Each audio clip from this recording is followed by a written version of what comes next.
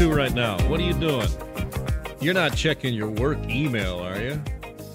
Because it's probably your lunch hour. You should you got a right to disconnect maybe for a little bit part of the day. In fact, there is new legislation in effect now in the province of Ontario that says you have the right to disconnect. What it really says is that any firm over a certain size has to have some kind of policy about it. But wait a second, is that really going to work in theory, or is it in practice? Will it work? I mean, it's one thing to say this is our policy, another thing to actually, you think to yourself, maybe I'm not going to answer this email because we have a policy that says, oh, wait a second, I don't work there anymore. Well, that didn't work out. To talk more about it, I'm pleased to welcome to the program Dr. Lisa Belanger, who's CEO and founder of Conscious Works, a consulting company. Welcome to the program. Thank you. All right, so it sounds great in theory. I'm just going to turn off my phone. I'm not going to answer any email because it's after hours. But realistically, is that how it's going to work? I think it's such an interesting notion. And I'm so glad that this policy is starting the discussion on what disconnecting could or should look like. But I can't stress enough that per industry and per person and per team, this should be very different. So we should all have the right to disconnect every single day. But when and how that happens should be something that is individualized or individualized to a team.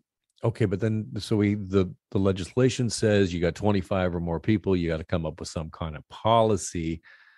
Those policies can be very vague. Absolutely. And who's auditing these? Right? That's a great question.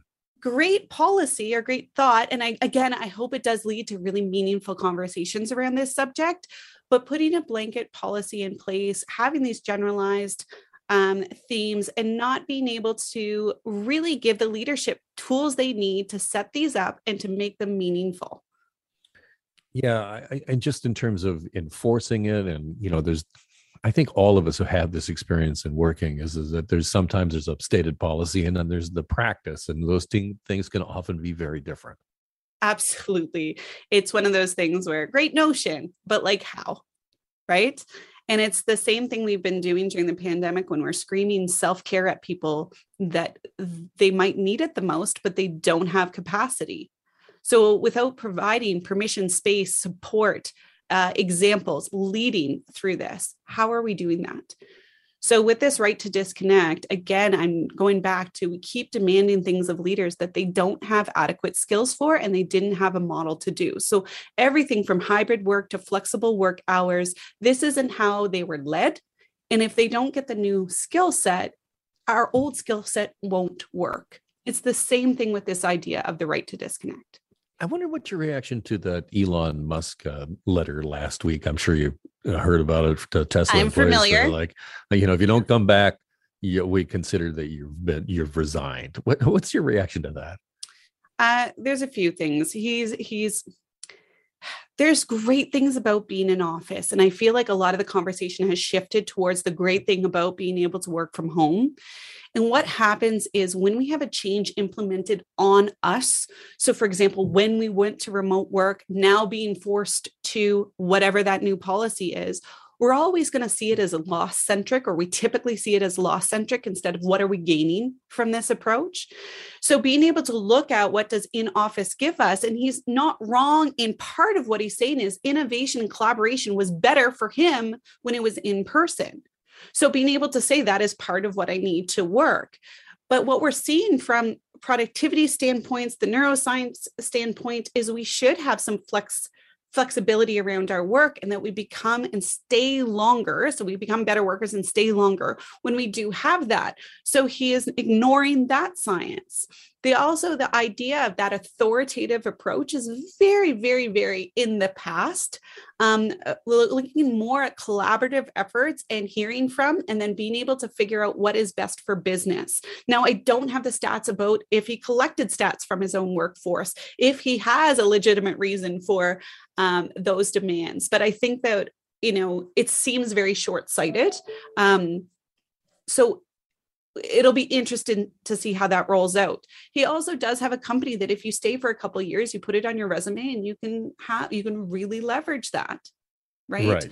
So how people are looking at this as a strategic, fine, I'll go in office, but how long are they going to stay there? Is that the future of their career? We don't know.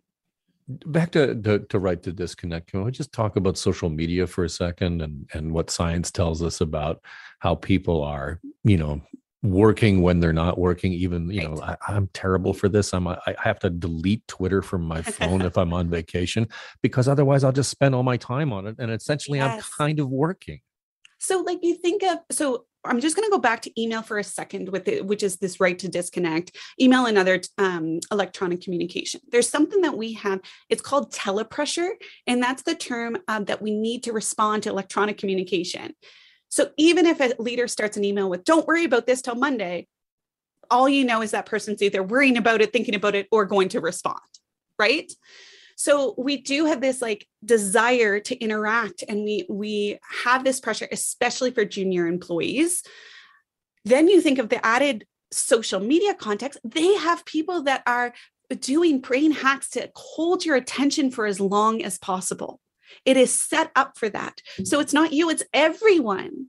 So being able to create boundaries or barriers around these things we know suck our attention. It's not that they are inherently bad. There's great things about Twitter, but when you know that you're giving attention for way longer than you desire to, being able to either set it up on your phone to have limits for that app, which are easy to ignore, by the way, or doing the deleting of the app to really get that disconnect. We have to remember these are conscious choices. We get to design our day and where our attention goes. So just being conscious of job sucking too much of it, social media sucking too much of it, and creating strategies around that. Lisa, great to talk to you. Thank you so much for your time today. Thank you so much. Dr. Lisa Belanger is CEO and founder of Conscious Works. How do you juggle these things? You delete apps from your phone. You ever try this thing where you set up your phone so it tells you, you have been on Instagram too long? I really should set that up for my kids so that the phone self-destructs after a certain amount of time on TikTok, like it just somehow vaporizes. I think that would be the only way to get my kids off TikTok. I got 2 teens. I model the worst behavior. I'm totally one of those parents put down the phone while you're on your phone. But I'm doing it for my job, see?